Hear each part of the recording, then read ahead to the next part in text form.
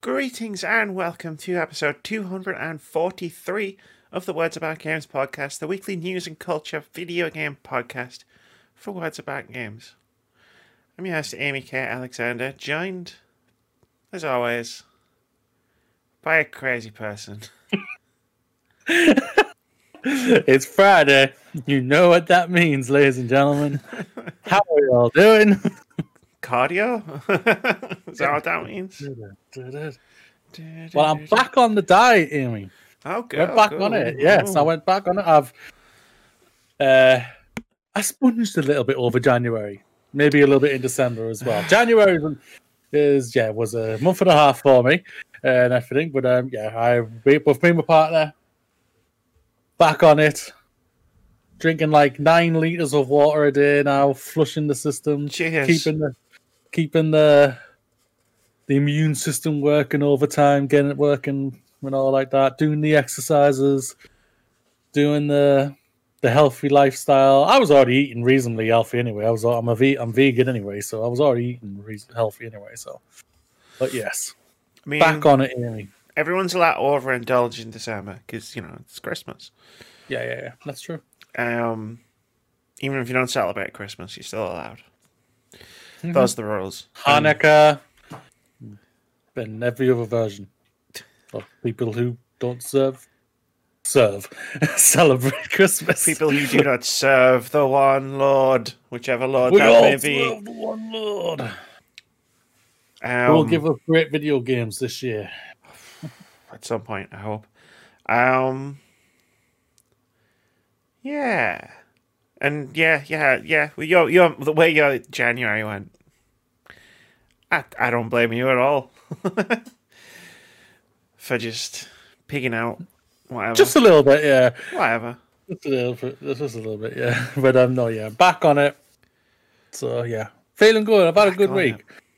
I've back first full week back at college, which is funny because next week I'm not at college. Because it's half term for us now. We're off for a week, so I'm just like, hey, I come back at the right time. No. Coming back next week would have been coming back at the right time. Just be like, I'm back. Wait, where is everyone? Hello? Yeah, Teach, where you gone? Wait, why is everybody leaving? Yeah, cool. That's good. How's your week been? Snowy. Oh hell yeah! Oh my goodness! Oh god, yeah. Like, it's funny that I meant to go on walks this week. Then the weather happened, and I was like, nah. So we're just like walking around the house, up down the stairs, back up down the stairs, back up, doing as best we can, basically, just get the body moving and everything. But oh my goodness, yeah. Yeah. I don't know what I was expecting that, but I'm disappointed by the amount of snow we got because everybody was like, it's the big storm with all the snow, and I was like, oh god, this is gonna be good. And then it was like a little bit, and then nothing, and then a little bit, and then nothing, and then a little bit, and then nothing, and it was just like, it's like you're not even trying. So come on. I did see a bunch of people with their kids doing whole sledding down the hills. And the kids go out and sled down the hills, and all the parents stand at the top with no masks on, less than 2 meters apart. The usual stuff. Mm-hmm. Going, oh man, I can't believe this lockdown's lasted so long. Wonder why that is. Wear a mask! But this isn't a weather report. This is the Words About Games podcast. And this week, we've got some things to talk about. As always. It's a good job. So imagine if there was just no news 1 week. That'd be weird. That'd be an interesting episode if that ever happens. Nothing happened. You're just scraping the bottom of the barrel for just trying to find anything. Yeah. The final week of freaking before we went off for Christmas, we were just thinking, hey, probably starts quieting down. Nah. Big game had to come out and then decide to be a dick and ruin everything. for Yeah, everybody, so everywhere. Someone was texting me like, "Did you play Cyberpunk?" And I was like, "No, I didn't play Cyberpunk." And they were like, "Oh, yeah, it's really good, apart from all the bugs." And I was like, "All right, okay, cool." Like, I couldn't even muster the strength to pretend to be interested in someone talking to me about Cyberpunk, like, and being like, "Yeah, I really liked it." And I was just like, "Oh, whatever." Like, oh, you said so. You said talked about something completely separate in the next text message. I'll just reply to that one and ignore the Cyberpunk one because I'm I do out. this. I'm out of enthusiasm for even talking about any of it That's fair. That's fair. at this point. But in this week's episode, we're discussing the ESA's plans for E3 2021. Warner Brothers patenting a gameplay mechanic. We'll actually talk about it this week. Because I said that in the opening of last week, and I scrolled down the thing too far and didn't notice. Till I was doing the timestamps for the video, and then I was like, oops. I must have scrolled down too far. But it's fine, because... people are still talking about it, so... No, it's fine, because in last week's episode, it would have been like, well, they're trying. But then they succeeded. So then it's like, well, we just talk about them succeeding and how terrible that is. Also, Riot Games CEO is being sued for sexual harassment. That's not a... I didn't forget to delete anything. That is a news story. Yay.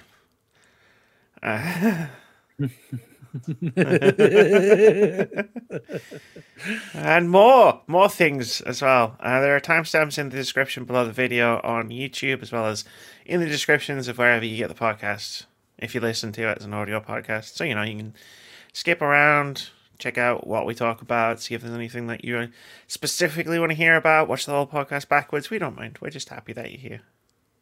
Do some cardio while you're there.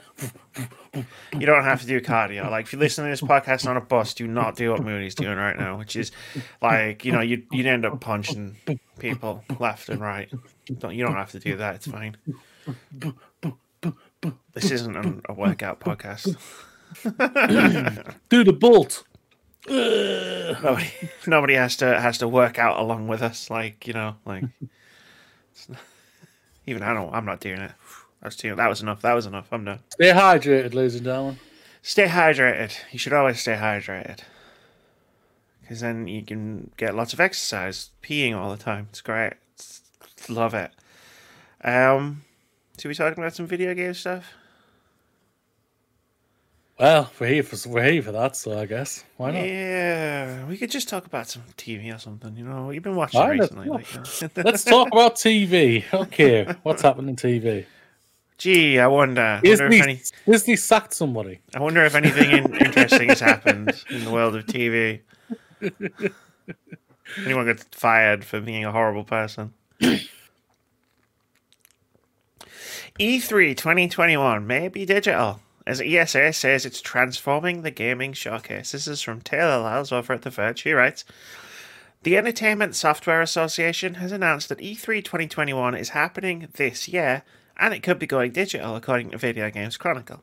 The event will be held from June 15th through June 17th.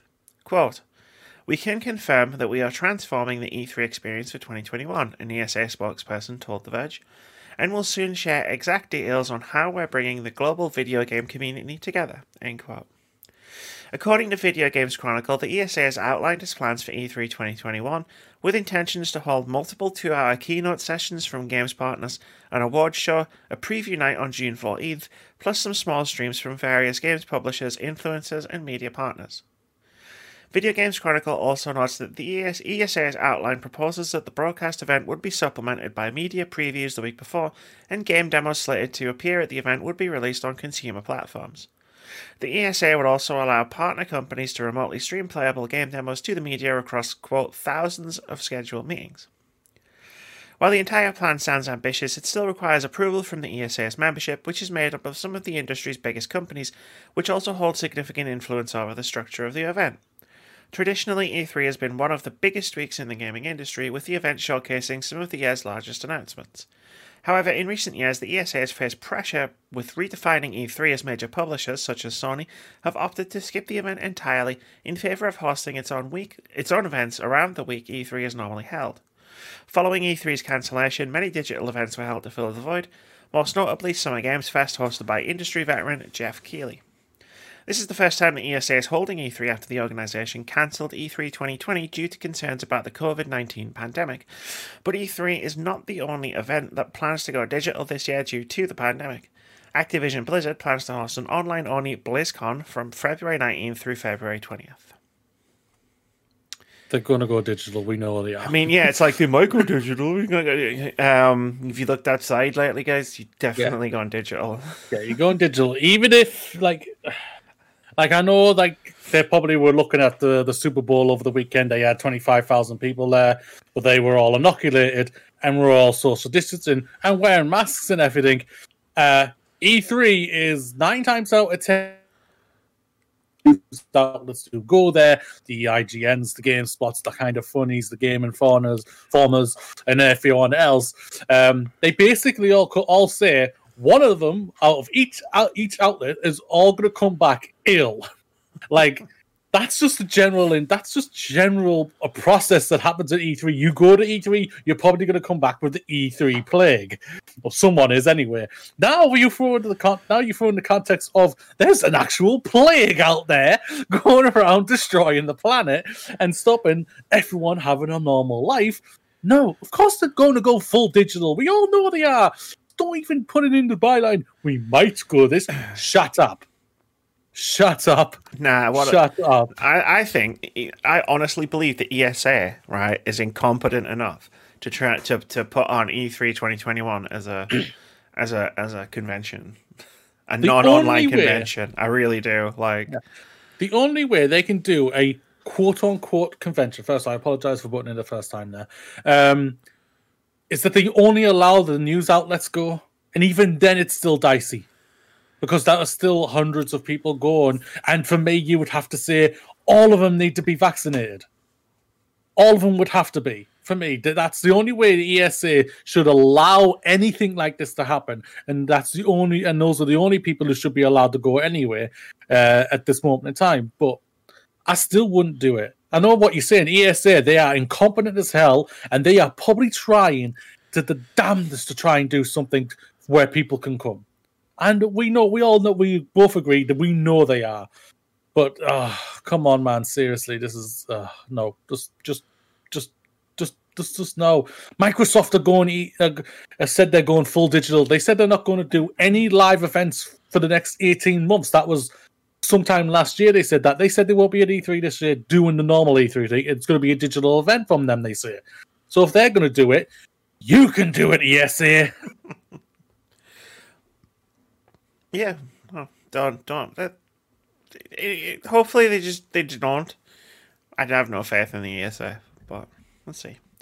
The E3 being back is going to be maybe cool. I don't know. It depends what E3 actually is at this point. Yeah, that's the thing about it. Like, until they come out and say whenever, like I said, they said in a couple of weeks or whatever, or shortly or whatever they said in it, they're going to talk about soon. Or share details soon. How soon is soon? It's good. Like, we're in February now. We'll be in March in a couple of weeks' time, and then we're only 4 months away from you, sweetheart. So, D3, you got to hurry the hell up if you want to actually do ESA. The ESA, you need to hurry the hell up to actually do anything here.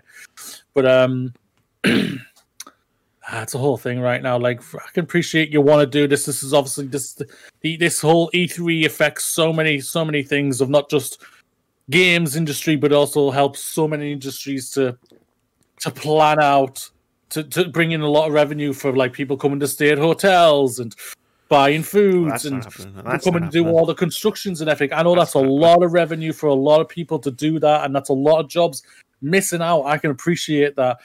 But for me, at this moment in time, I would speak, this is me basically speaking, not just to the ESA, but basically everybody.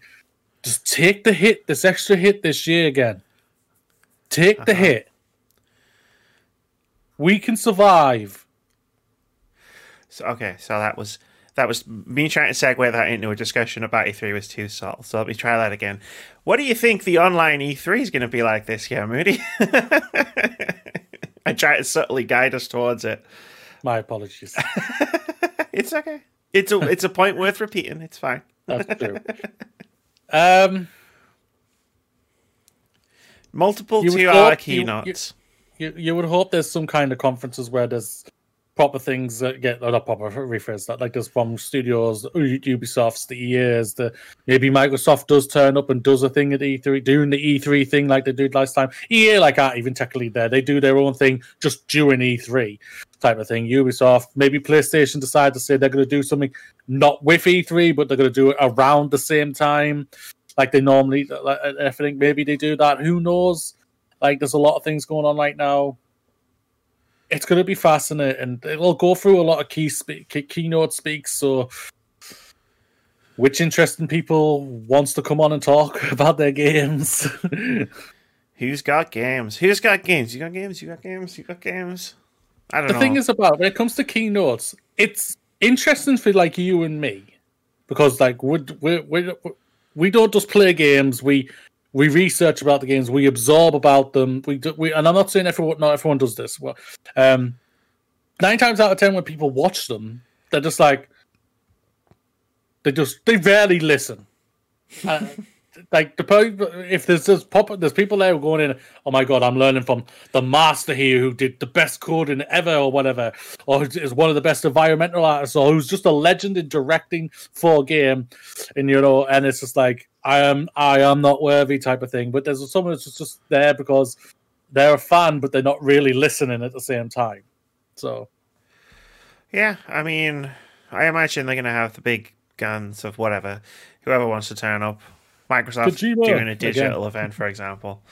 Maybe Sony comes back because they do a state of play or what. That's what it's called, right? PlayStation. Yeah, they do they do a PlayStation Direct, and Microsoft do an Xbox Direct, and Nintendo do a Nintendo Direct. Well, we got to think that all three of them are planning something soon, or plan to do something in the next, say, 5 months, because like they've just thrown out new consoles. Like, well, I don't know. PlayStation really don't need to do that because we're going to be talking about one of the things in a bit shortly further down the timeline about it. So really, PlayStation don't really need to if they don't want to. Well, no one needs to if they don't want to. But also, yeah, I mean, how many times have we been around and around doing this? It's like if PlayStation don't do it and Xbox do, all the talk is about Xbox.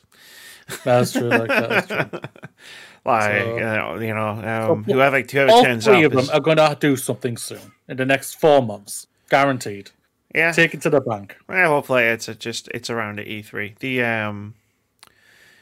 I don't know, like my will was broken a little bit by the Summer Games Fest last year because it was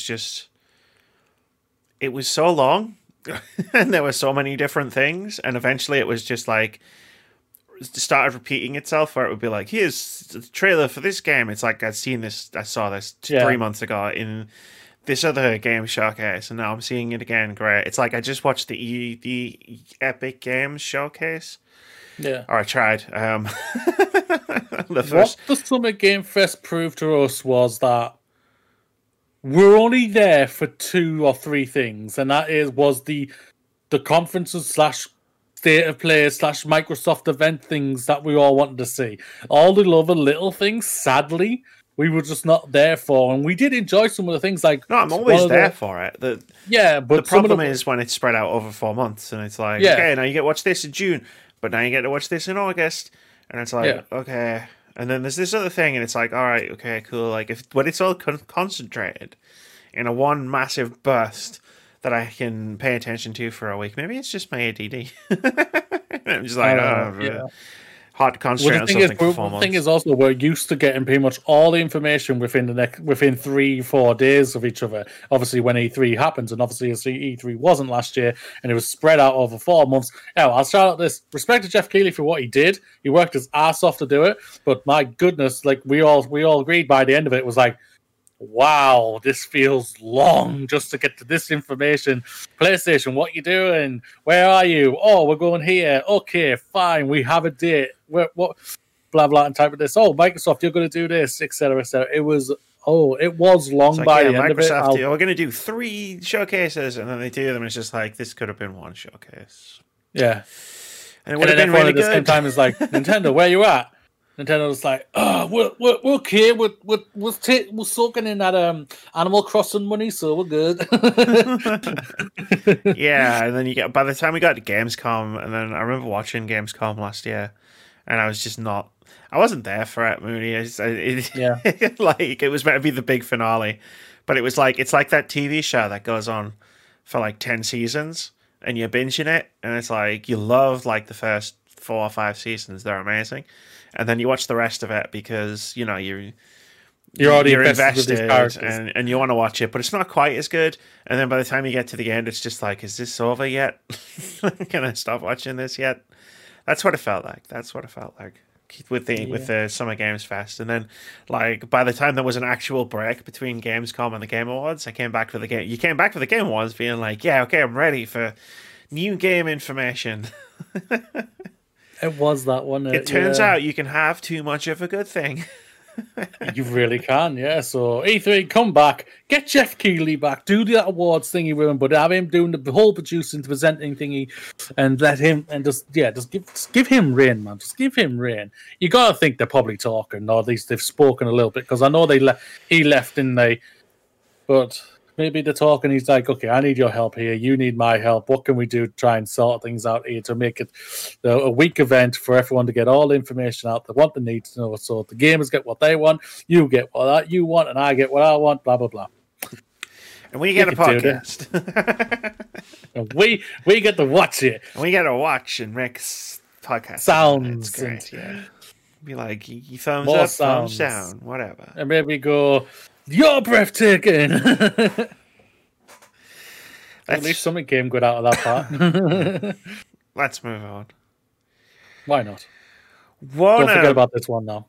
Brothers finally secures patent for Shadow of Mordor's Nemesis system. Oh, even just reading the headline.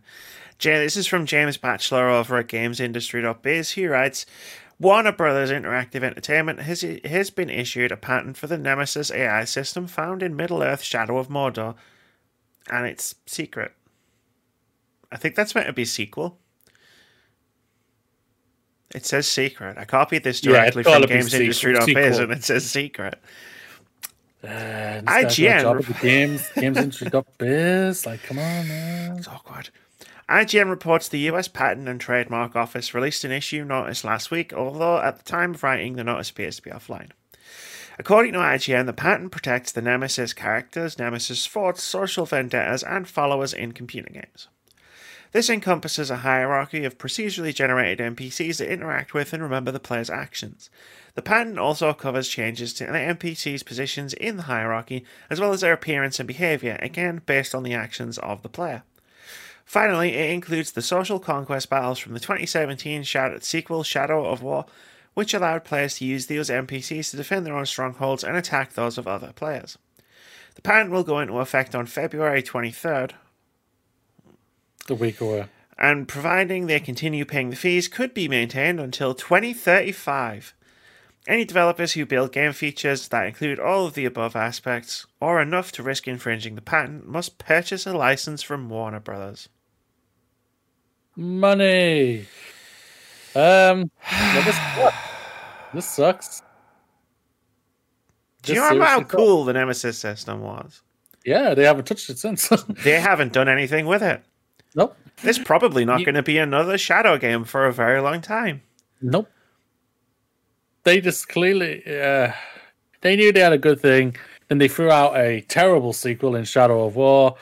And then that's just the game in general. I'm not even talking about the bloody predatory microtransactions they threw in it. It's the game in general was just crap. Well, I mean, to rewind my brain back to 2017 when I reviewed the game, the problem wasn't that the game necessarily was bad. The problem was that the way the Nemesis system, which was the main thing in the game, like pushing the game forward, was built to encompass loot boxes, broke the entire game. Yeah. There was a lot of things, but yeah.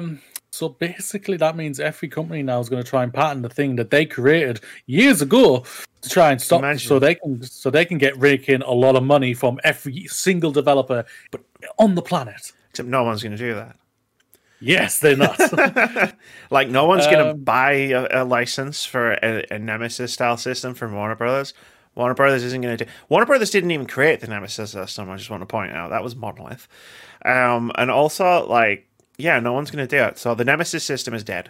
Like, no one, like, that's it. It's done. It's finished. Yeah, it's not gonna. It's not. No one's gonna buy it. No one's gonna try and pay a license for it. No one's gonna do any of these things that Warner Brothers think they're gonna. They're probably thinking, "Oh, we're so smart. We're now gonna get money from people who want to use it and everything." And maybe people have asked to use it and everything like that, and thinking, "Oh, we might be able to do something like this to patent it." Well, no, but now, as they know it's patent, they're just gonna be like, "Nah, man." Because this is why no one's made a game with similar features in the past 5 years. There's that as well, yeah. Because obviously they've been chasing the patent, and if they get the patent, then they would have to pay. So they haven't done it, and now it's done. One of the most interesting, one of the few interesting new gameplay mechanics of the last generation, and it's done. 2 games and done. And the second game, you fucking destroyed it because you decided to monetize it. Think it's going to be the next the Gotham Knights thing? Congratulations. Like, it was, like, yeah, it would be great in a Batman game. Like, I don't know whether they put it in. I don't know whether they're going to put it in that. Like, they haven't said anything. I think if it was in, they would have said by now. So I imagine, it would have been mentioned because it's a big deal. It would be a big deal if they did that. Yeah. Warner Brothers, congratulations. You want to be a dick. All right, congratulations. Yeah, well, it's like of all the games that they could have spun a patent off, it had to be Shadow of Mordor. Which, let's be fair, borrows highly liberally from several other video games. Assassin's Creed. Anyone? Yeah. So many games. But this is the thing. Every single game steals from something. That's the thing about it. It's not stealing. It's iteration. It's how a creative industry works. Mm-hmm. Like, can you imagine if the person who used CGI in the first time, like, they used CGI in a movie, and then the studio that owned it was like, well, we've patented CGI. Like, it is ours. That's it. It's ours. No one else can use CGI. It's like, it's the same thing here. Like, if Assassin's Creed had patented, like, the third-person free-running that they originally used when they originally made Assassin's Creed, because I remember that was their big thing, Shadow of Mordor wouldn't have even existed.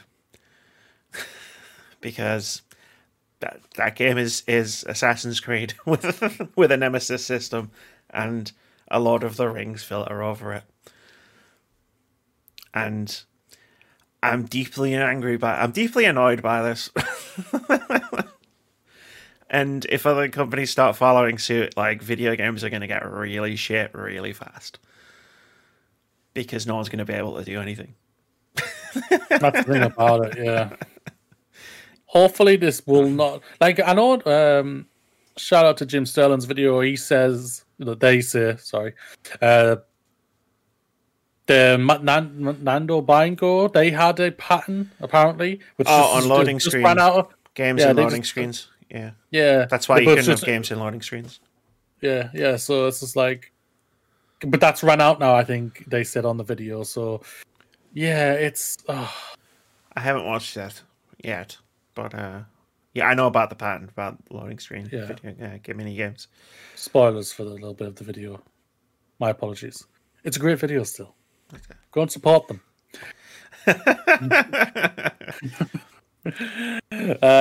But no, yeah, it's crap. It's crap. What more can we say? It's crap. Let's just hope it doesn't. Let's just hope it doesn't make of, like what you said, a dark line that other companies try and do. It's a precedent. We'll see what happens. If you see other companies starting to do this, video games are in trouble.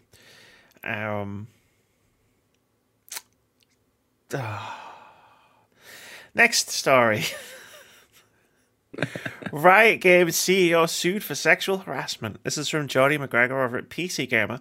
He writes, last month, former Riot Games employee Sharon O'Donnell filed a sexual harassment lawsuit against both the company and its CEO, Nicolo Laurent. Laurent.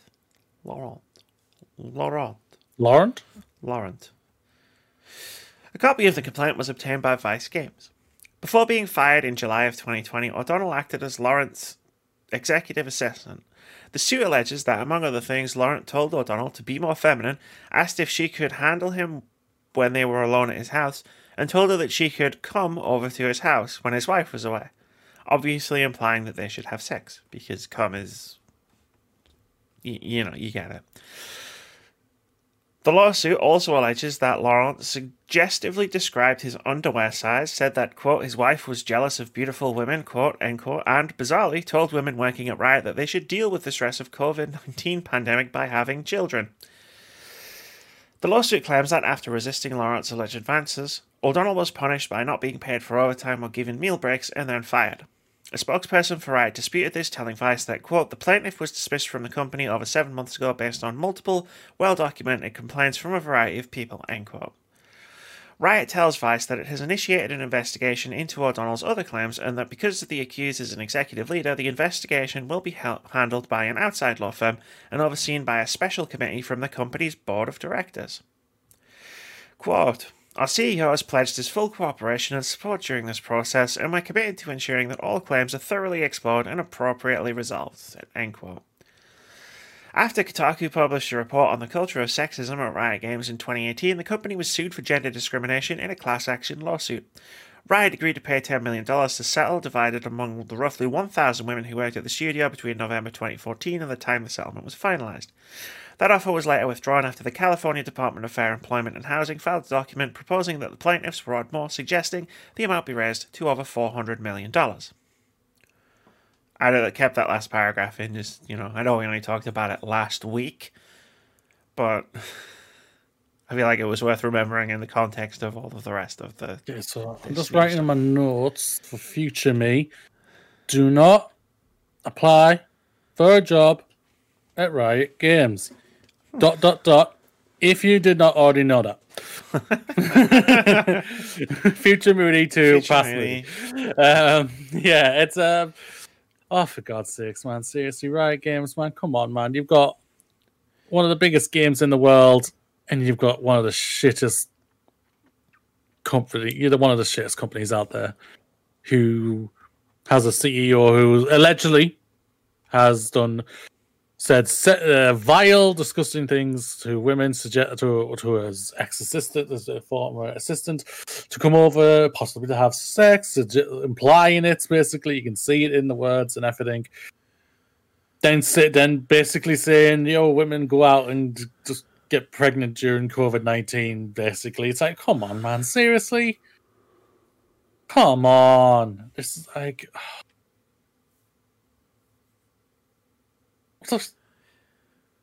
I know. It's just like, you're a piece of shit. And I know there's the bit here where it's like, well, no, Riot Games, no, that wasn't a thing. We fired the plaintiff for completely legitimate reasons. I'm sure you did. I'm running out of things to say to Riot Games, to be perfectly frank. Games, you suck. The investigation will be handled by an outside law firm, but will be overseen by a special committee from the company's board of directors. Gee, I wonder what the results of this investigation are going to be. Just like another certain trial that's going on right now. Yeah, right? It's like, oh yeah, it's totally impartial. It's being overseen by the board of directors. They don't have a vested interest in not finding any information in this whatsoever. And you know what? Some people might look at what I've just said and go, Amy, that's really cynical. How dare you? And I'll go, listen, you haven't been talking about Riot Games since 2018. About how shitty they are. That's just eerie. I've been reading them since the last year, basically, since I came fully on board with you and everything. But my goodness, yeah. It's like always like once every 3 months, we always get a badgering of stories about the bloody company. It's like, oh, God's sakes, man, seriously. Why do you have to suck? Why? I don't. Like, you've got one of the biggest games in the world who consistently has some of the biggest numbers on Twitch, consistently is one of the biggest esports games, consistently one of the most played games in the world, and you've got some vile, disgusting people who run your flipping company. Like, seriously. What the hell? I have to... But my thing is about it, the thing that keeps going in my head is that I have to speak to the people who work there, who are just normal people. Why the hell are you still there? And don't give us the crap of, I am passionate about this game. I am passionate about this company or anything like that. If I was in a company and this was going on, I would have literally freaking left and called every one of you out for the shit. It's like, I don't know. I have to ask that. Why are you all still there? I think some people might be passionate about getting paid. Like, money. Well, it's called you find a job first before you just walk out. Alright? Not saying walk out without a job. I'm just throwing it out there. I'm just throwing it out there. Then leave. As someone who has received that advice, well, why don't you just find a different job? Like, thank you for correcting me with the statement I was saying there. What I mean is, yes, find a job, then leave. But my goodness, man, come on, man. There's a level here. Like, this company's been shot on since 2018, and it's had, to what I can remember, nothing good has come out about them since 2018. It's always been about something they've tried to do, or something that has happened, or some lawsuits, or some sexual harassments, abuses, racism, whatever, the whole freaking shebang basically from them. It's all there for them, and it just constantly keeps happening. Yeah. That's right.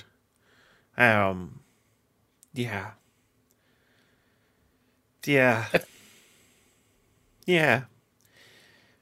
Speaking of terrible companies, Ubisoft are moving away from reliance on AAA releases. This is from Rebecca Valentine over at IGN, who writes, Ubisoft doesn't want to be as reliant on AAA game releases as it has in the past. There's an existential question there about what constitutes like, Ubisoft is a AAA video game publisher. Any game they release is a AAA game. Yeah, okay. And will instead look more closely at free-to-play games and its back catalogue to make money. In an earnings call following the company's Q3 financial results, the publisher said that its plans for fiscal 2022, the period from April 2021 through to March 2022, included 3 AAA game releases, but that in the future, Ubisoft didn't want AAA games to be the focus of its business model as a AAA publisher. Quote, "We said for a number of years that our normal template is to come with either 3 or 4 AAA games, so we'll stick to that plan for fiscal 2022, said CFO Frederick Douay. But we see that we are continuously moving from a model that used to be only focused on AAA releases to a model where we have a combination of strong releases from AAA and strong back catalogue dynamics, but also complementing our program of new releases with free-to-play and other premium experiences." End quote. Which I assume are all AAA games because they're a AAA publisher. I don't think I'm going to let that one go. He went on to specify that the company had a number of titles, AAA and otherwise, in the pipeline, naming Far Cry 6, Rainbow Six Quarantine, Skull and Bones, Riders Republic, The Prince of Persia Sands of Time Remake, and Roller Champions. He also... 7 games in it, yeah? 1, 2, 3, 4, 5, 6, yep. 7 AAA games there, ladies and gentlemen. Yeah. Like, just because Roller Champions isn't an open world sandbox bollocks doesn't mean it's not a AAA game by a AAA publisher. He also nodded to a previously announced Assassin's Creed mobile game planned to come to China with the help of Ubisoft investor Tencent, which he said was a part of the company ramping up its investment and interest in free-to-play games, especially on mobile. Mobile currently makes up about 9% of the company's total business. Quote, in fiscal 2022, we will continue our evolution from a AAA release-centric model towards a model where AAA stands alongside new premium and free-to-play innovative experiences across platforms. These diverse experiences will feed on each other throughout complementary gameplay and business models, end quote. Notably, there wasn't a single mention on the call about Ubisoft's free-to-play battle royale Hyperscape, which flopped tremendously at launch and is currently undergoing an overhaul. Elsewhere in the call, CEO Yves Guillemot also noted that the company's back catalogue, or its already released games that are still bringing in revenue long term, will also play a heavier role in the company's revenues in the future, and already are. As an example, 6-year-old Rainbow Six Siege added 15 million new players in the last 12 months, growing to 70 million total players since launch, and is still a major revenue driver for the publisher. Quote, we are continuing to move towards an increasingly pronounced recurrence of our revenues on the back of growing audiences, said Guillemot. Therefore, we expect our highly profitable back catalogue to account for an even larger share of our business going forward. End quote. End article 30. I also noticed they didn't mention anything about that in ongoing investigation about years and years of sexual harassment and abuse in the workplace. That they covered up for like a decade. Yeah, see, the CEO's still there, so yeah. Yeah. It's like the one guy who really should be gone from this company. Yeah. Okay, let's get into the weeds of this. So basically what I hear from this is that they want to go to free-to-play games so they can microtransaction the shit out of it. Which are still AAA games. That's still AAA games, yes. Because if you're trying to do an Apex thing, that is still a AAA game, ladies and gentlemen. Even though it's free-to-play. Fortnite is a AAA game, ladies and gentlemen. Even though it's free-to-play. Fortnite isn't a AAA game because it's free. Like, fuck off, mate. Come on. I said it is. No, not you. I'm not telling you to fuck off. I was thinking, did I say that? I was thinking, wait. I'm telling Ubisoft to fuck off. Like, oh, no, yeah. Fuck Okay, off, yeah. mate. It's pull the other one. Amy was already gone when it came to Ubisoft. I'm out. I'm done. Way before I think the whole sexual things came out. You were already pretty much gone from them anyway because of loads of other shit. The games they released last year, like the games they as were much releasing. as some of you may have loved, like I know a friend of mine, Scott Sedman, you loved Valhalla. For me, that game sucked. Watch Dogs 3 sucked, and I know a lot of people praised that Immortals game. I think everybody has a tolerance level for Ubisoft games, right? Yeah, because I feel like at this point we can call them Ubisoft games because they're all the same fucking game over and over again. And I think before you go on your rant, I just want to say it because that's what you're going to get with your Star Wars game, ladies and gentlemen. So, like, yeah, it's like they do quirky, strange, interesting stuff. Well, they used to, like Rayman and Mario and Rabbids and the Ubisoft games like Valiant Hearts. Yeah, it's just like they do some cool, quirky stuff. Now they just release the same game every few months, or like, if it's 2020, every few weeks. Yeah, you got Far Cry 6 coming sometime this year. Me and Amy have no hype for this game whatsoever because we know what we're getting from this game. It's a Ubisoft game, and I'm sick of pretending otherwise. Like people just have a built-in tolerance, and I reached my tolerance. And I think I've reached my tolerance. Like in 2019, I think I reached my tolerance with Ubisoft games, and I feel like you reached your tolerance last year, and other people will reach their tolerance for these games because, again, like they're the same experience. And I know, well, Far Cry's a first-person shooter and Assassin's Creed's an RPG. It's like, yeah, but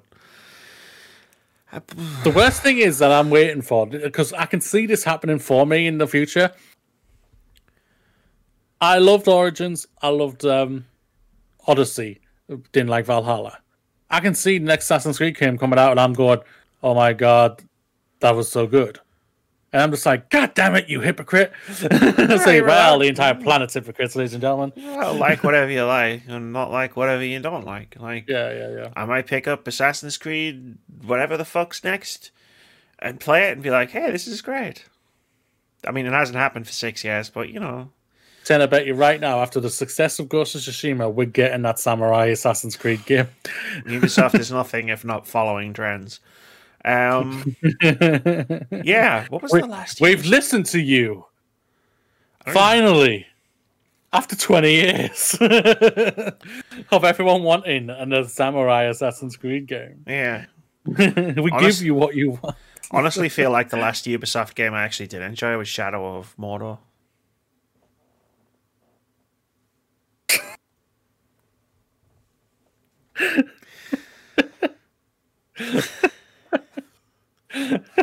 My brain had to click there a little bit. I won't lie. I'm not gonna lie to you.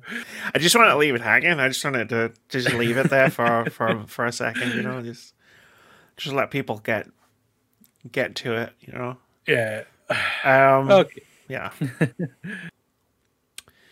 Whatever they're gonna do, they're gonna do what brings Ubisoft them more money and everything like that. Oh yeah, big style. So, like, they're revamping Hyperscape because everybody already forgot about it. Well, it died. They're gonna rename Rainbow Six Quarantine because who the fuck's gonna release a game called Quarantine in 2021? They keep insisting Skull and Bones exists. Yeah, it's getting a complete rework apparently. But they failed to mention Beyond Good and Evil 2, which strengthens the point I was making a couple of months ago with you, Moody. And I think it was our most anticipated games discussion. I think. Well, you don't think Beyond Good and Evil 2? And I was like, I don't think Beyond Good and Evil 2 is happening. Yeah. I don't think it exists. The guy went off the stage and said, "We did it! Shit, we have to make it now!" Yeah. It's not, nah. So yeah, like now you see where they're like, we're making 3 AAA games for release in fiscal year 2022. Like, great, but now they've redefined what their games are. Like that, we're releasing this game, but that's the 4th game you've released this year. But it's not a AAA game. I beg to differ.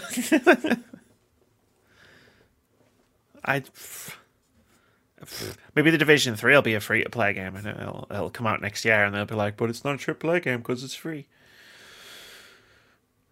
Now, please buy all of our DLC so you can play the game fully anyway.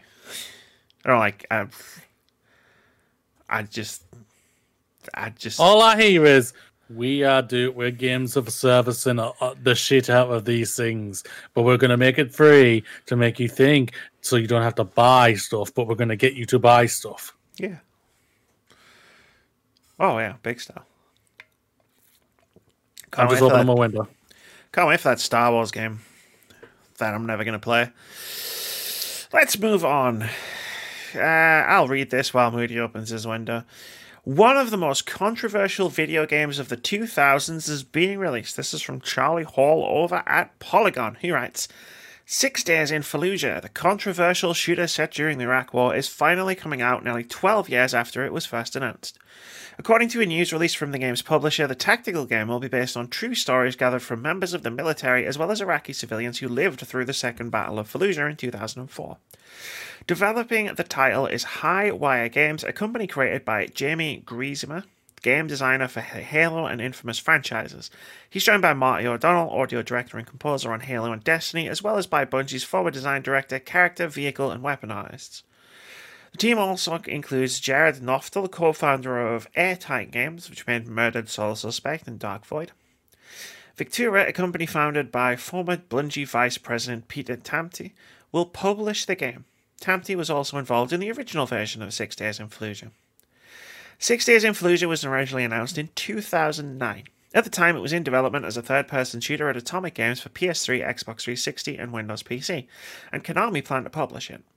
Shortly after the game's original announcement, however, multiple groups came forward to criticize the concept of the game. That backlash, which made the rounds of international media, eventually led to publisher Konami dropping out. Quote, After seeing the reaction to the video game in the United States and hearing opinions sent through phone calls and email, we decided several days ago not to sell it, end quote, a Konami spokesperson told Japanese newspaper Asahi at the time. Atomic Games was shuttered in 2011 after releasing the game Breach. Highwire Games' version of 6 Days in Fallujah is coming to unspecified console and PC platforms in 2021. It will be a tactical first-person military shooter. The city of Fallujah was originally taken and held by the United States military during the early weeks of the 2003 Iraq War. In 2004, the city became a hotspot, drawing in fighters from around the country and beyond. Fighting there cost countless civilian and insurgents their lives. The fractious state eventually led to the death of several private military contractors from Blackwater, USA, their bodies mutilated and dragged through the streets. The images of their corpses hung from a bridge were widely shared by the international press, helping to make the city a focal point of the occupation. A siege of the city in April 2004, known as the First Battle of Fallujah, proved inconclusive. Coalition forces, which included US, British and Iraqi units, redoubled their efforts in November of that year with Operation Phantom Fury, also known as the Second Battle of Fallujah. Official records indicate more than 13,000 ground troops faced off against approximately 4,000 dug-in insurgents.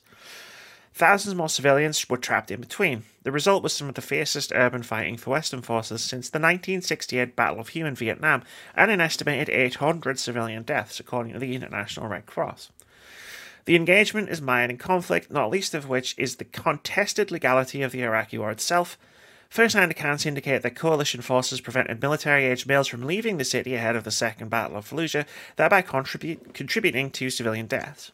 Others maintain that white phosphorus munitions were used as an offensive weapons in combination with high explosives, which could put Western forces at odds with the modern rules of war. Quote, "Sometimes the only way to understand what's true is to experience reality for yourself," said former Marine Sergeant Eddie Garcia, who was quoted in Thursday's news release. Garcia originally proposed the idea for 6 Days in Fallujah in 2005. Not only did he participate in the battle, but was wounded during the fighting. Well, that's a bit missing from that history lesson that I just read out for you, where there was a higher, of people who lived in Fallujah, and children who were born in Fallujah had a higher rate of cancer because the coalition forces allegedly used uranium-depleted munitions in the battle as well. So, war crimes, yay! I don't know what to say. I knew about obviously the things that happened in the Iraq War and everything like that, but I didn't know there was a game getting made about it. I'm not gonna lie. There was, and then there wasn't. Obviously, it was first revealed in 2009, and then everybody kind of pointed out why it was a terrible idea to make a video game about this certain thing. About this. And then, weirdly enough, the United States Army is pretty unpopular at the moment, and apparently recruitment numbers are at an all-time low. And then suddenly this tactical first-person shooter video game is coming out with lots of input from the United States military and the Department of Defense. And I'm sure those two things are completely unrelated.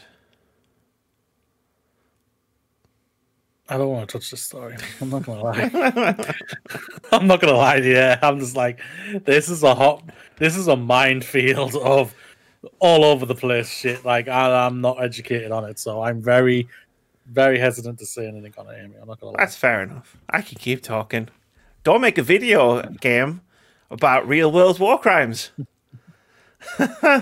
Well, I mean, I was going to say you and I, but I'm going to talk around Mooney for a second here, and I'm going to talk directly to the camera, to the people watching this. You and I both know that this video game is not going to present the United States military in the way that they probably were in this conflict. And I'm not talking about the soldiers on the ground, because, they have very little to do with the war crime that was the Iraqi war. The use of white phosphorus, the civilian casualties, the alleged use of white phosphorus, the actual civilian casualties, and the alleged use of uranium-depleted munitions, and just the general death, carnage, and murder. Don't make a video game about it. And especially don't make a video game glorify the American troops in that conflict, which I'm assuming what this game is going to be, based on every other military game I've ever played in my entire life that wasn't called Spec Ops: The Line, which incidentally was made by a German developer, not an American developer. Yeah.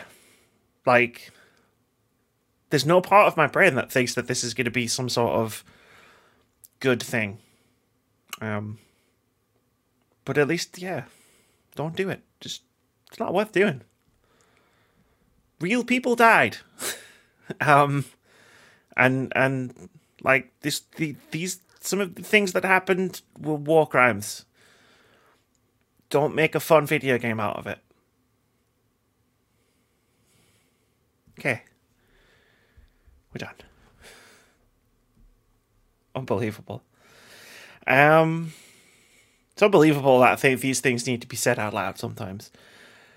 But moving on. Cyberpunk 2077 publisher CD Projekt targeted in cyber attack. This is from Nicole Carpenter over at Polygon, who writes, CD Projekt, the company behind Cyberpunk 2077 and The Witcher 3, was targeted on Monday in a major cyber attack, according to a statement published on Twitter. Hackers reportedly stole certain data belonging to CD Projekt Capital Group, CD Projekt said. The company said it is currently securing its servers and restoring encrypted data. In the ransom note published by CD Projekt, the hackers said they stole source code for Cyberpunk 2077, The Witcher 3, Gwent, and the unreleased version of The Witcher 3. The group said it also accessed documents relating to accounting, administration, legal, HR, and investor relations. CD Projekt did not confirm the data stolen, but said in a statement that no personal user data for any of its services was compromised. Polygon has reached out to CD Projekt for more information. Hackers gave CD Projekt 48 hours to initiate contact before, quote, the source code will be sold or leaked online. Your public image will go down the shitter even more, and people will see how shitty your company functions, the hacker said in the note. Investors will lose trust in your company, and the stock will dive even lower, end quote. CD Projekt said it will not negotiate with the hackers. It said it's aware the compromised data may be released, and the company is taking necessary steps to mitigate the consequences of such a release. CD Projekt is working with authorities and IT forensic specialists to investigate the hack.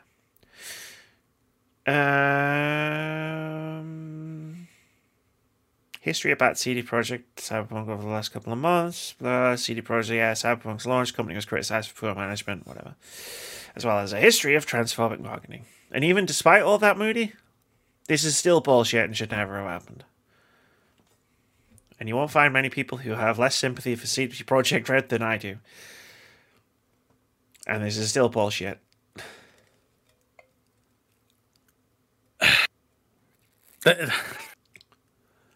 I don't know what these hackers were trying to do here. Like, it's just like they never one. Like the whole note sounds like it's a kid, like a child or an immature person. Immature game. You're not an immature person because you're smart enough to hack into something. So you're not immature. We know you're not, and you're trying to sound hard, I guess, or something. You're trying to sound, I'm smarter than you. See what I did to your your company functions, blah blah blah, type of thing. And it's just like, come on, man, seriously. As much as CD Projekt Red's whole thing right now is reputation, everything is in the gutter and everything like that. They didn't deserve this to happen or anything. The hackers, you're completely out of line, and CD Projekt Red are right to do what they're doing here. They're just like, yo, we're not negotiating with you. Yes, we know you may release certain data of us and everything like that. The backers aren't going to be leaving anywhere, so don't worry about that. They know that they're staying. We know they're not going to go anywhere. So I think the hackers, like, what were they thinking they're going to be able to succeed from this? Come on, man, seriously. There's stupid stories, and there's literally stupid stories, and this is just like, this is a stupid story because of how stupid the hackers are coming across. Not because of how serious this thing is. This is an incredibly serious thing for like CD Projekt, the CD Projekt Red in general, to the staff and everything like that. It's a whole craziness of crap. But well, it's been a weird week with news. They're just looking to get paid. That's it. Yeah, because they're going to sell the source code. or they're just going to release it online. No, they'll sell it. They'll sell it so they can make money. But then it just goes to the thinking, whoever buys that, you're just like, ooh, well, we just know you. We know you're a shitty person as well, so we're not even going to be listening to you, mate. Yeah. So it's just like the hackers don't give a shit. If someone gives them a ton of money for the source code for Cyberpunk and The Witcher, they give a fuck. They'll get paid. Like, it's not me excusing it. I'm just, that's their motivation to get paid for it. And yeah, regardless of any other problems with Cyberpunk or CD Projekt, I have many. We all have many right now. Yeah. No, this is not cool. This is not okay. Mm-hmm. It seems to be happening a lot. We've had the Capcom hacks. We had the Naughty Dog one last year as well. Hacks. And it's just stop it. Like, I wish Is it because they're pretty much all working from home and everything? They don't have a safer infrastructure than they would have work. I'm guessing. You can keep stuff on a closed network in an office building, but if everybody needs access to stuff, then I guess it's just. It's easy to get into. I imagine it's not easy, but it's easier than it would be if it was on a server in a building. Like, you know what I mean? Like, not like. Yeah, Naughty Dog could keep their cutscenes and everything for The Last of Us Part 2 on a closed server, like a closed internal server, like in the office, like if they were all working in their office, but obviously with people working everywhere, like in all their houses and whatnot, obviously then that has to be an online situation, which is then susceptible to being hacked, like everything else. Just don't be a douche, ladies and gentlemen. CD Projekt Red might be a crappy company right now and being a pain in the ass, but just don't be a douche. Like, seriously. I mean, I wish. Just, do you know what would be great? Do you know what would be great, Moody? Do you know what would be really awesome? What? This podcast every week if people stopped being a dick. This podcast would be fantastic. Could you imagine? Could you imagine an episode where we don't have to talk about sexual harassment, workplace abuse, war crimes, hackers? And that was just today. Yeah. That was just today. Like, Jesus Christ. Kowloon Nights announces litany of indie studio partnerships. This is from Eric Van Allen over at GamesIndustry.biz, who writes, independent funding source Kowloon Nights has kicked off 2021 with a deluge of new partnerships to fund 23 new upcoming games from indie studios. These projects include new unannounced titles from Paradise Killer developer Kaizen Gameworks, Star Renegades developer Massive Damage, Oxenfree and Afterparty studio Night School, Ollie Ollie developer Roll7, Absolver developer Slowclap, and a new game from Thunder Lotus, the team behind last year's Spiritfarer.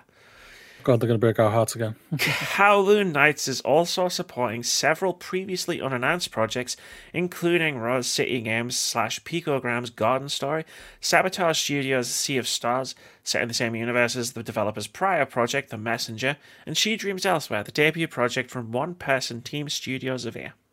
Founded in 2017, Kowloon Nights says its funding relationship with developers includes a flexible payment schedule, full creative control for studios, no sales threshold before developers start seeing revenue, and allowing developers to own their IP and sequel rights. Quote, we feel Kowloon is uniquely positioned to help developers pursue their visions while building sustainable studios, end quote, said Lindsay Rostal, a partner at Kowloon Nights. This is cool. Yeah, really cool. This a lot. All coming together to help each other out, do things, and it's all, yeah. Yeah, I like the... Thunder Lotus, I don't trust your next game because you broke my heart in the last one, so my eyes are on you. In a good way, I love the last game. Watching you for another game of the year contender. Yeah. But no, yeah, this is fantastic. This is a great little thing, like all coming together, partnering up.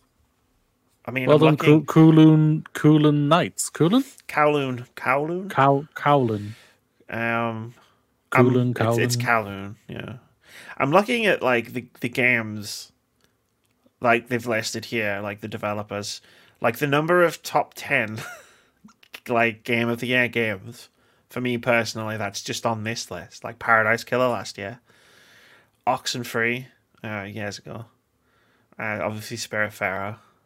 The Messenger was one of my games of the year a few years ago. It's like this, like it's a sexy list. It's a sexy list of games that have all been funded with some pretty agreeable terms by the looks and sounds of it, right? Like the no sales threshold before developers start seeing revenue is really good.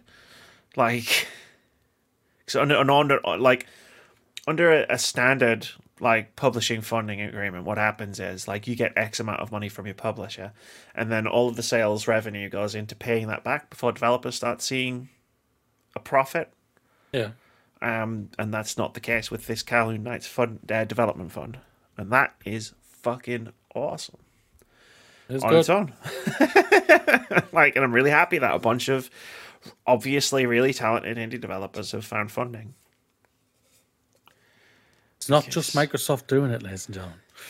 Indie games, who knew, right? You were supposed to say we knew. Because we knew. Oh, sorry. We knew. You can edit that out. Yeah, no. I'll totally do that. Yeah, no, you will. Yeah. As if I'm gonna. The Last of Us HBO series casts Pedro Pascal as Joel, Game of Thrones breakout Bella Ramsey as Ellie. This is from Joe Otteson over at Variety, who writes, the upcoming Last of Us series adaptation at HBO has cast Pedro Pascal as Joel and Bella Ramsey in the role of Ellie, Variety has confirmed. Neil Druckmann, a writer and creative director for The Last of Us video game and a co-creator of the series, confirmed the news about Pascal on Twitter, writing, and there's the other half. Stoked to have Pedro aboard our show. Pascal has seen great success as the star of Disney Plus's The Mandalorian. He also recently appeared as alongside Gal Gadot and Kristen Wiig as the villainous Maxwell Lord in Wonder Woman 1984. Ramsey is best known for her role as Lyanna Mormont and fellow HBO series Game of Thrones. The character Ellie is a 14-year-old orphan who has never known anything but a ravaged planet. In the show, she struggles to balance her instinct for anger and defiance with her need for connection and belonging, as well as the newfound reality that she may be the key to saving the world. Chernobyl creator Craig Mazin is attached to write and executive produce the series along with Druckmann. Carolyn Strauss will also executive produce along with Evan Wells, president of game development studio Naughty Dog. PlayStation Productions Assad Quizzlebash and Carter Swan will also executive produce. Kantamir Balagov is set to direct the pilot. The project is a co-production with Sony Pictures Television. PlayStation Productions, Word Games, and Naughty Dog produce. The project is the first television series from PlayStation Productions. In addition to a scene-stealing role in Game of Thrones, Ramsey also appeared in the HBO BBC One series adaptation of His Dark Materials. Her other TV credits include voicing the lead character in animated series Hilda, as well as starring in The Worst Witch. Her feature credits include Holmes and Watson, Judy, and Resistance. Boom. This is a cracking cast.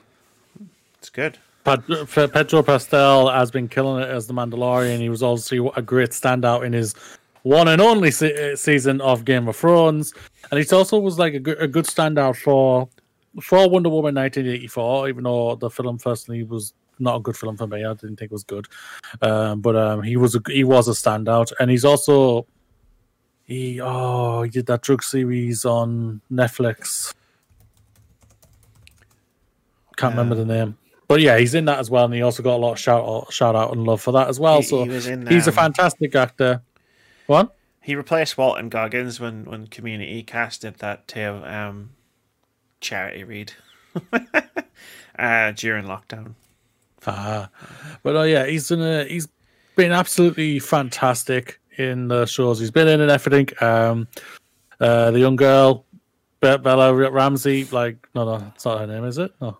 Yeah, Bella Ramsey. Bella Ramsey. She was she was a huge standout in the episode she was in Game of Thrones when she was the littlest girl in a room with a bunch of tall ass men, and she had the biggest dick in the room. And that's how awesome she was as a character. And you can only imagine. So if she brings us to half as what she brought to with that one character there to what she play and brings it to Ellie, we're going to have an amazing, different, unique Ellie that they're going to bring to life here, that she could bring to their life. And yeah, I think this is a crack cast a lot. And throw in the creator of the Chernobyl show, Craig Manson. oh god, that's just like, whew. This is building up to be one of my most hyped series whenever it's coming. With them, you got to think if they've got the cast or they've got their main two, you got to think they're going to be going into production soon for this. So if they can, obviously, but we'll see what happens. Today I learned Pedro Pascal was also in Dishonored 2. Oh, I did not I did not know that either. Yeah. It's a TV show based on a video game, so I'm keeping my expectations low, but I'm looking forward to watching it. You know, like TV shows based on video games have been killing it recently. I started watching, and this is no joke, because it was on Netflix. I started watching Sonic Boom on Netflix. It's like 10-minute episodes. It's pretty decent, actually. I mean, you know, for a kids cartoon about Sonic the Hedgehog, like, it's pretty good. Pretty good. I'll let you know. It's like 50 episodes a season or something. So it's like, it's like, but only 10 episodes. Episodes, so what? It's probably 3 hours. Probably like a normal season, but fucking a bajillion episodes for some reason. Anyway, Terraria cancelled on Stadia after developer gets locked out of his Google accounts. This is from Owen S. Good over at Polygon. He writes, the co-creator of Terraria has called off development of the game for Google Stadia following a 3-week stretch where he has been inexplicably locked out of all of his Google accounts. Andrew Sprinks gave the ultimatum early Monday after getting no response from Google since YouTube locked him out of his account in mid-January. The lockout has also cost Sprinks access to apps he's purchased on Google Stadia, wiped the data he stored in Google Drive, and terminated a Gmail account he's used for more than 15 years. Here's a quote from the 2 tweets that he wrote that was in the article. My phone has lost access to thousands of dollars of apps on Google Play. I just bought Lord of the Rings in 4K and can't finish it. My Google Drive data is completely gone. I can't access my YouTube channel. The worst of all is losing access to my Gmail address of over 15 years. I absolutely have not done anything to violate your terms of service, so I can take this no other way than you deciding to burn this bridge. Consider it burned. Terraria for Google Stadia is cancelled. My company will no longer support any of your platforms moving forward. Spring said he brought this to the attention of Google around January 16th, and the company has done nothing but given me the runaround since then. That was a quote. The game's official Twitter account tried to call YouTube's attention to the problem back in January, with apparently no help forthcoming. 2 days ago, fans noted that Terraria had gotten a rating and release date for Google Stadia from Europe's PEGI ratings agency. The only official word that Terraria was in works for the streaming platform came with Spring's cancellation announcement on Monday. Polygon reached out and didn't get a response from Google. Terraria is one of the games available when Google launched its Google Play Pass, basically the Android version of Apple Arcade, in the fall of 2019. Terraria, published by 505 Games, is still available on the Google Play Store. Whoops. Google did an oops. Thing is, it's not, but it's they can fix this.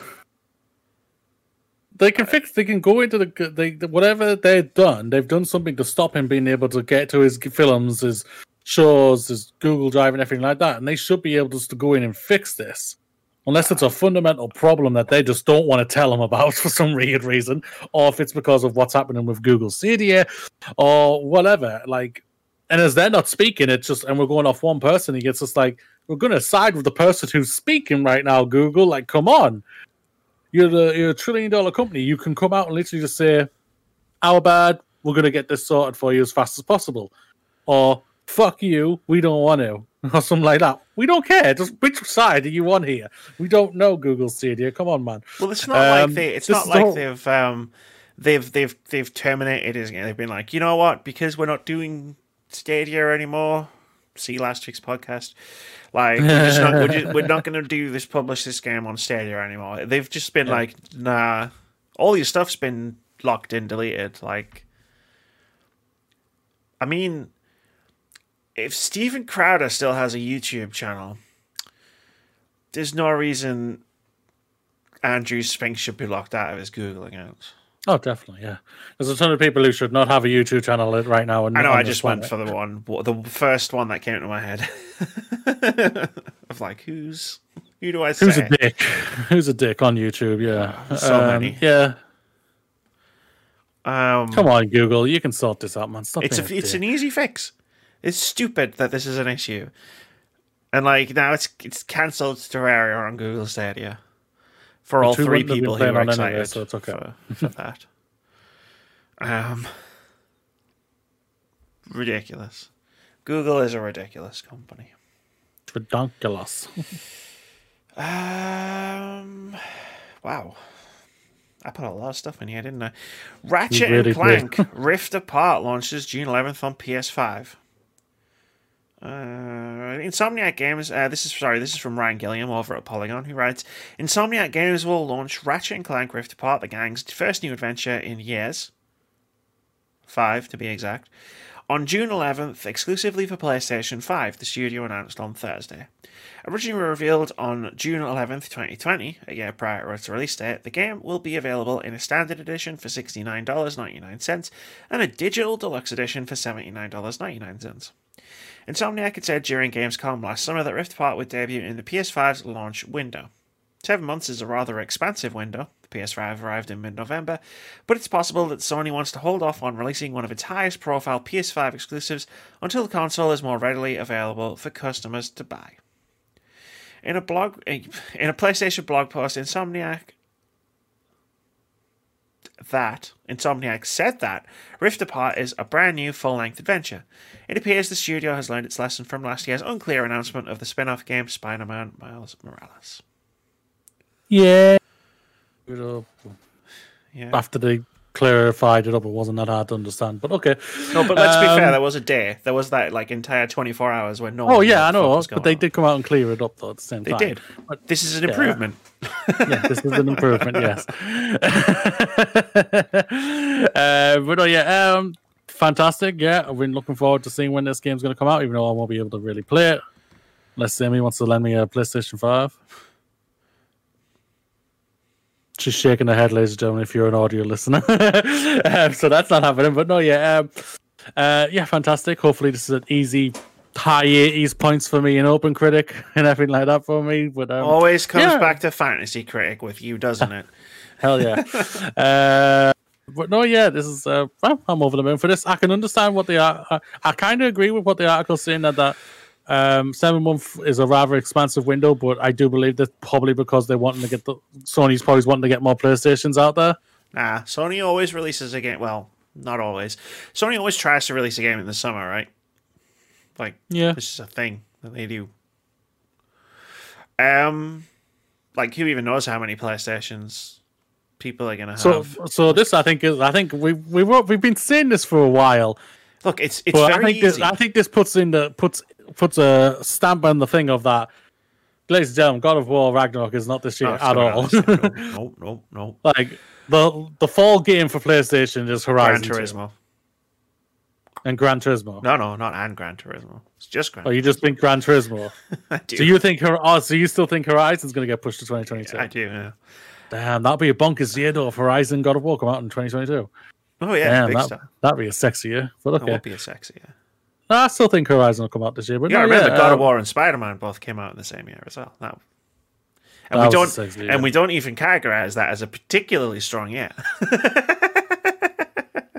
Overall, that wasn't a particularly strong year. Yeah, no. The thing about the PlayStation 5s and like people having them, like it's very simple to work out. PlayStation 5 is the record-breaking, most successful selling PlayStation launch of all time that nobody can buy. It's that because scalpers buy them all. It's that simple. Because everyone who bought one was a scalper, and that's what made it so record-breaking. Like, I fucking hate the world sometimes. I really do. I'm not a scalper, by the way. This was paid for at RRP. I mean, when fucking places like CEX are still being like, hey, we'll give you like 700 quid for your PS5. Like, and we'll sell it for 800 quid. We'll sell it for 800. No, it's like, Never go to CEX, ladies and gentlemen, who like to be called as sex, just so you know. Because I did have a job interview with them years ago. That is a thing. They prefer to be called sex. Because they're edgelords. Oh. I don't know why I was about to take a sip. As I was literally about to read the headline for the next thing, I was like, somehow I was going to inhale the water while reading the headline. I don't know what my brain was doing there.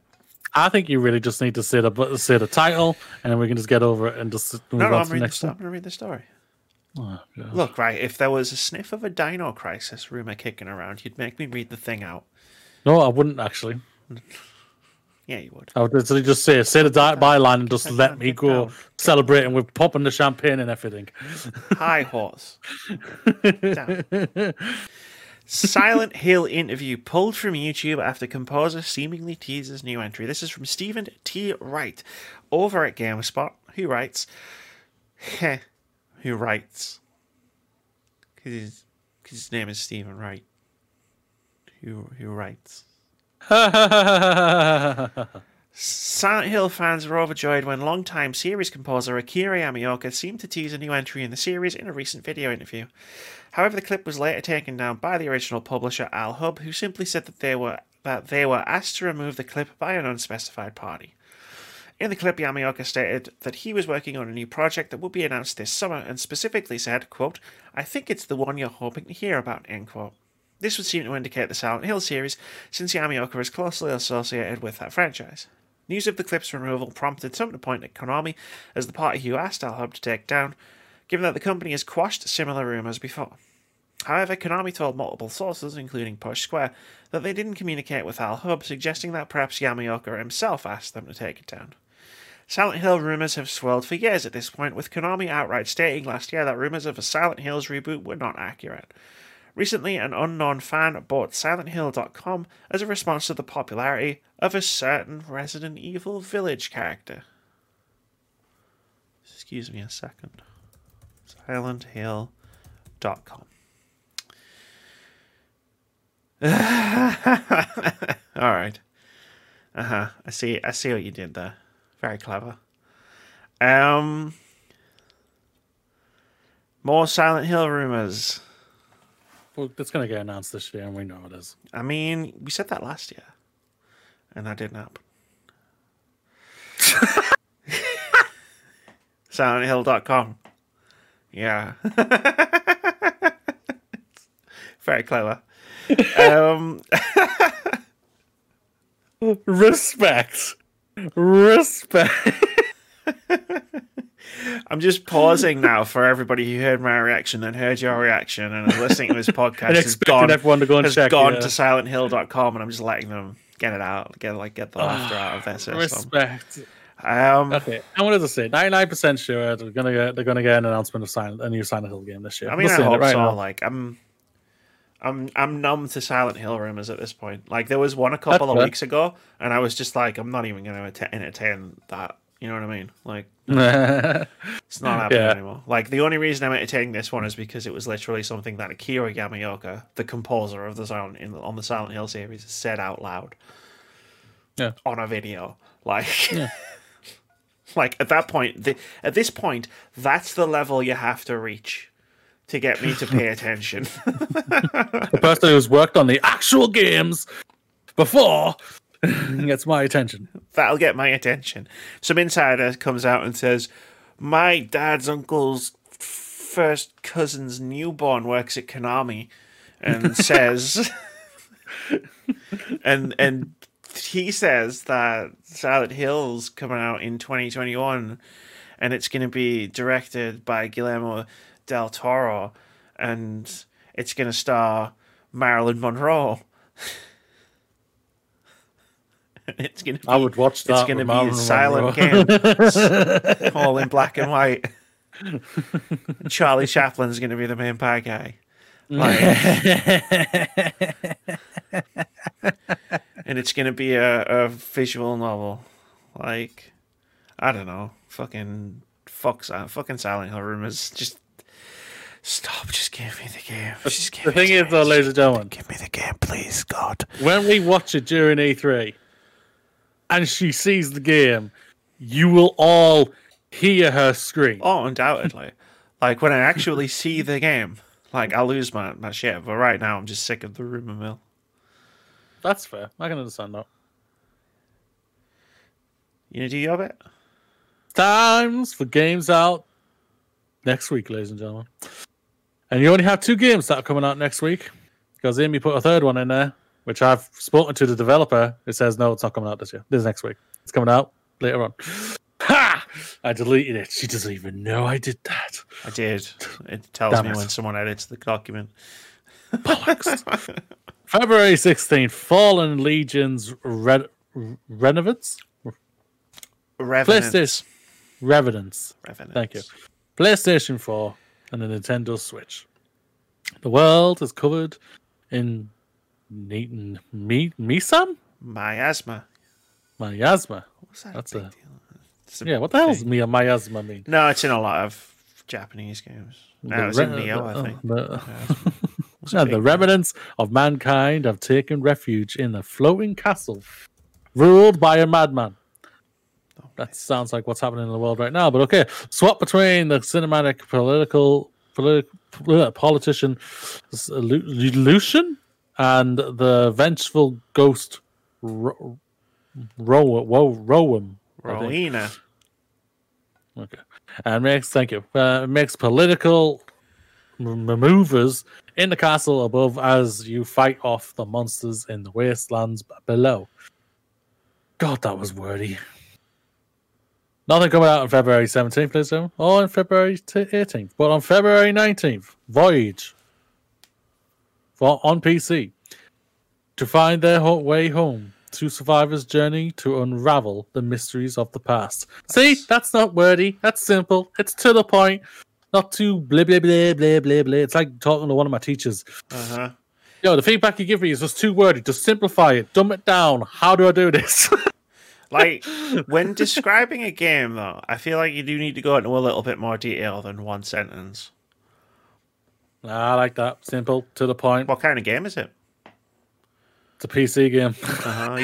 Do you have any interest in this game based on what you know of it? Which is PC game. That's all we need to know. The single sentence that's on here. I used to do this on my Xbox when Fixer would read out the game descriptions. I remember for new games, and I would just be like, "That's terrible. That's a terribly written explanation for a game. Like you meant to sell me on this game, right?"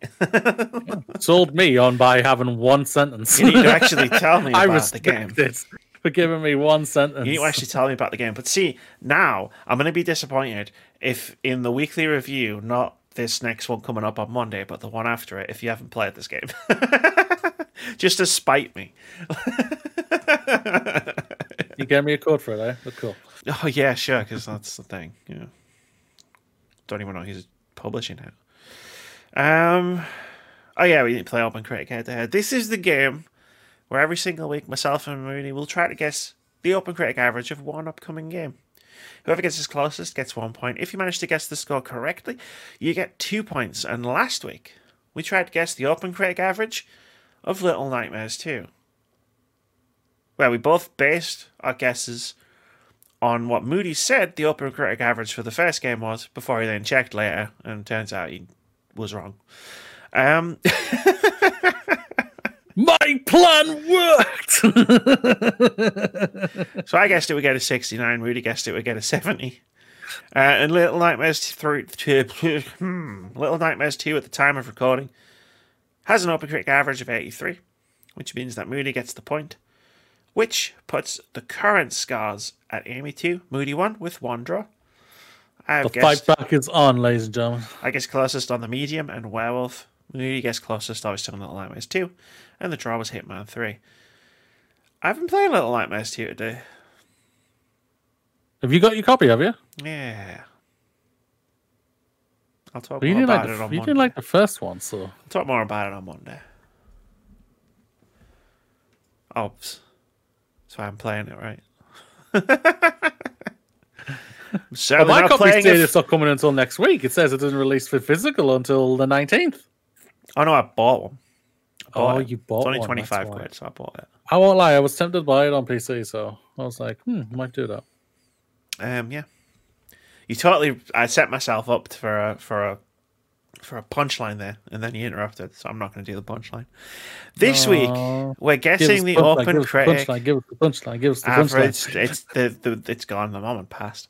This week, we're guessing the OpenCritic average of Fallen Legion Revenants. Do either of us know what this game is? No. Did Moody have trouble pronouncing it? Yes. But, you know, that's the fun part of the game. We can do a game that neither of us knows anything about, and one of us will be right. Who? Oh, one of us will be close. Who knows? Moody, what do you think the OpenCritic average of Fallen Legion Revenants is going to be?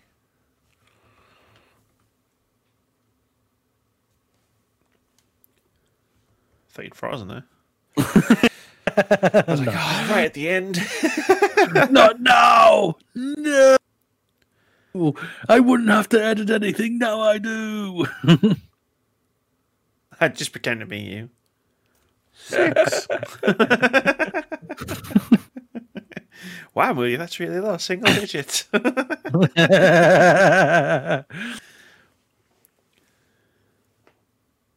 I'm in between two numbers here. I'm in between two numbers. So, trying to think here. So, okay. One day I'm going to guess 100 just for the memes. It's technically possible. That's true. That's true. Ocarina of Time has a 99 on Metacritic. It does. It does. It does. I'm going to stick with what I had last week. 70. 7-0.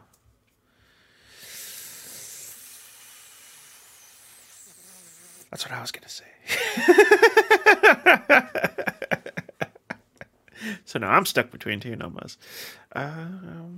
What, 71 or 69? Yeah, pretty much. God damn it.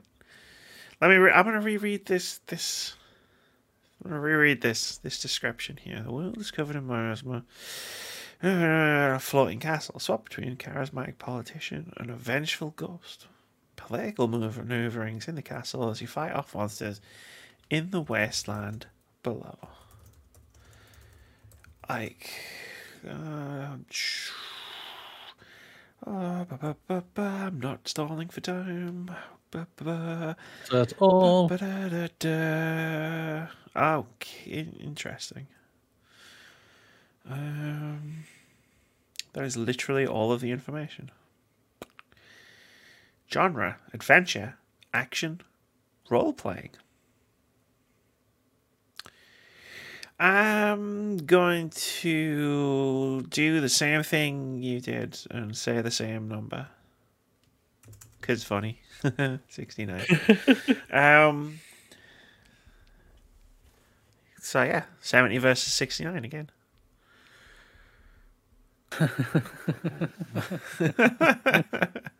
And we can't do Persona 5 Strikers because those reviews came out super early. Oh yeah, super early. Yeah, like I was surprised. I was like, wait, there are reviews of Persona 5 Strikers? When's that come out? And it's like, oh yeah, it comes out in fucking ages. So confident they are. Let's get pretty good reviews. So yeah, it is. Yeah. I don't know what to play next week because like I have no interest in the games that are coming out. So I might play some early access games. I have a few that I've never touched. I downloaded Grounded. I was playing Grounded with a friend the other day. Yeah. Well, so what happened was, I've got a ton of games installed on my Xbox, obviously. And I have the setting ticked on my Xbox, which is like, please keep my games up to date at all times, so that I can play them whenever I want to. So when I met up with my friend, and she was like, what should we play? And I was like, I don't know. What games have you got installed? Meet her. And she went, oh, what about Apex? And I clicked it. 50 gigabyte update. What about Halo, the Master Chief Collection? And I clicked that. 40 gigabyte update. What about Monster Hunter World? Nah, I had to delete it. To make space for something. I don't remember. And literally, like, I clicked Halo 5, and I was like, that doesn't have an update. We could play that. And she was like, yeah, no, I don't really want to play Halo 5. And I was like, yeah, fair. And then it was like, my best option was literally to download an entirely different game, because that was like going to take 20 minutes as opposed to like 5 hours to update a different game. So I was like, okay, well, we play Grounded then. So we play Grounded. Sweet. Legit, like, fuck modern video games, fuck patches, and fuck my Xbox, which I've told multiple times to make sure all of my games are always up to date, and it never fucking does. Or we could do this, Sammy, for next week. I'm not doing Mass Effect. I'm not doing Mass Effect. I wasn't even thinking about Mass Effect, even though you're always thinking about Mass Effect. I do. I've been looking at the game Voyage. You can play it cooperatively. It's on Steam. What kind of game is it? And it looks like an aiming game. It's cutesy art style. We can go halves. But if it's a co-op game, don't we need to buy a copy each? Oh, Smeg, yeah. I remember that. I forgot about that loophole. I thought about not loophole, that gag order. I forgot about that. So yeah, it doesn't. The thing is, it doesn't tell you the price. On Steam, they're hiding it from us, Amy. No, indie games generally don't have pre-purchase, so they generally don't have a price. You gotta think it's probably going to be about £10 or £15. Or with a friend to guide 2 survivors and explore the world of Voyage in a seamless cooperative experience. Seek answers in a mysterious, wordless journey. Non-violent, with an emphasis on exploration over violence. Voyage can be enjoyed by anyone. You could stream it together. Hold hands and everything. It's against the law. That's true. She said, thank you, the law. The full controller support. Unlike Mass Effect 1, 2, and 3 do as original PC games. That's why we play these games on consoles. I know. Well, that's why I've bought the Legendary Edition on PC, because it has full control support this time. I tried Mass Effect 1 on PC as on keyboard and mouse. Oh, that's clunky as hell. I'm not going to say it. But I've still got Andromeda installed on my PC because that has full control support. So I'm tempted to go back to Andromeda, Amy. Yeah. Using a controller on Andromeda is going to be the only reason why it doesn't feel as clunky as Mass Effect 1. There's not another reason why Mass Effect 1 felt clunky. Oh, the shade from Amy tonight. I mean, it's not shade, it's just a fact. I like Mass Effect 1 like really a lot, but yeah, it is a clunky game. Oh yeah, I don't deny that. No, like, but I'm looking forward to see what they've done to it. They're saying like they've done a lot of significant things to it. So hopefully the gameplay is more tighter and everything. That they did say they've messed around with the gameplay and everything. So I've clicked on. I clicked on Twitter, right? Because I was like, oh, I'll check out the developer on Twitter and see if they've Voyage, and see if they've like put the price up for the game. You found out they're sexist, racist, haven't you? No, I haven't. My Twitter UI, I think it's in Gaelic now. I'm not even kidding. I want to see if I can show this, because this has never happened to me before. Like, look at the UI on the side where it's supposed to say home and notifications. Oh yeah, messages. Have you been hacked? No, I think the have the hackers got bored and decided to hack you? And all they've done is change Twitter to Gaelic. I think it's Gaelic. Also, Twitter in general. I don't have a Twitter, but I can still get on Twitter. So let's see what it comes up with. What's happening? That's coming up with English on my end. So that's weird. That's weird, isn't it? I don't know. It's throwing me off though. I'm checking it into Google Translate now. I want to see what it says. Irish. It's Irish. Okay. I think it's because the Twitter hang on, I think this Twitter page was originally in it. So the Twitter feed I think is in Irish. Like their tweets are in Irish. And I think what it's done is it's for some reason Twitter has detected I'm on an Irish Twitter account, and it's gone, you must want to read the rest of Twitter in Irish. Because I've just gone to twitter.com and it's fine now. Sync in English again. That was a journey. That was a journey indeed, Amy. But yay or nay on Voyage?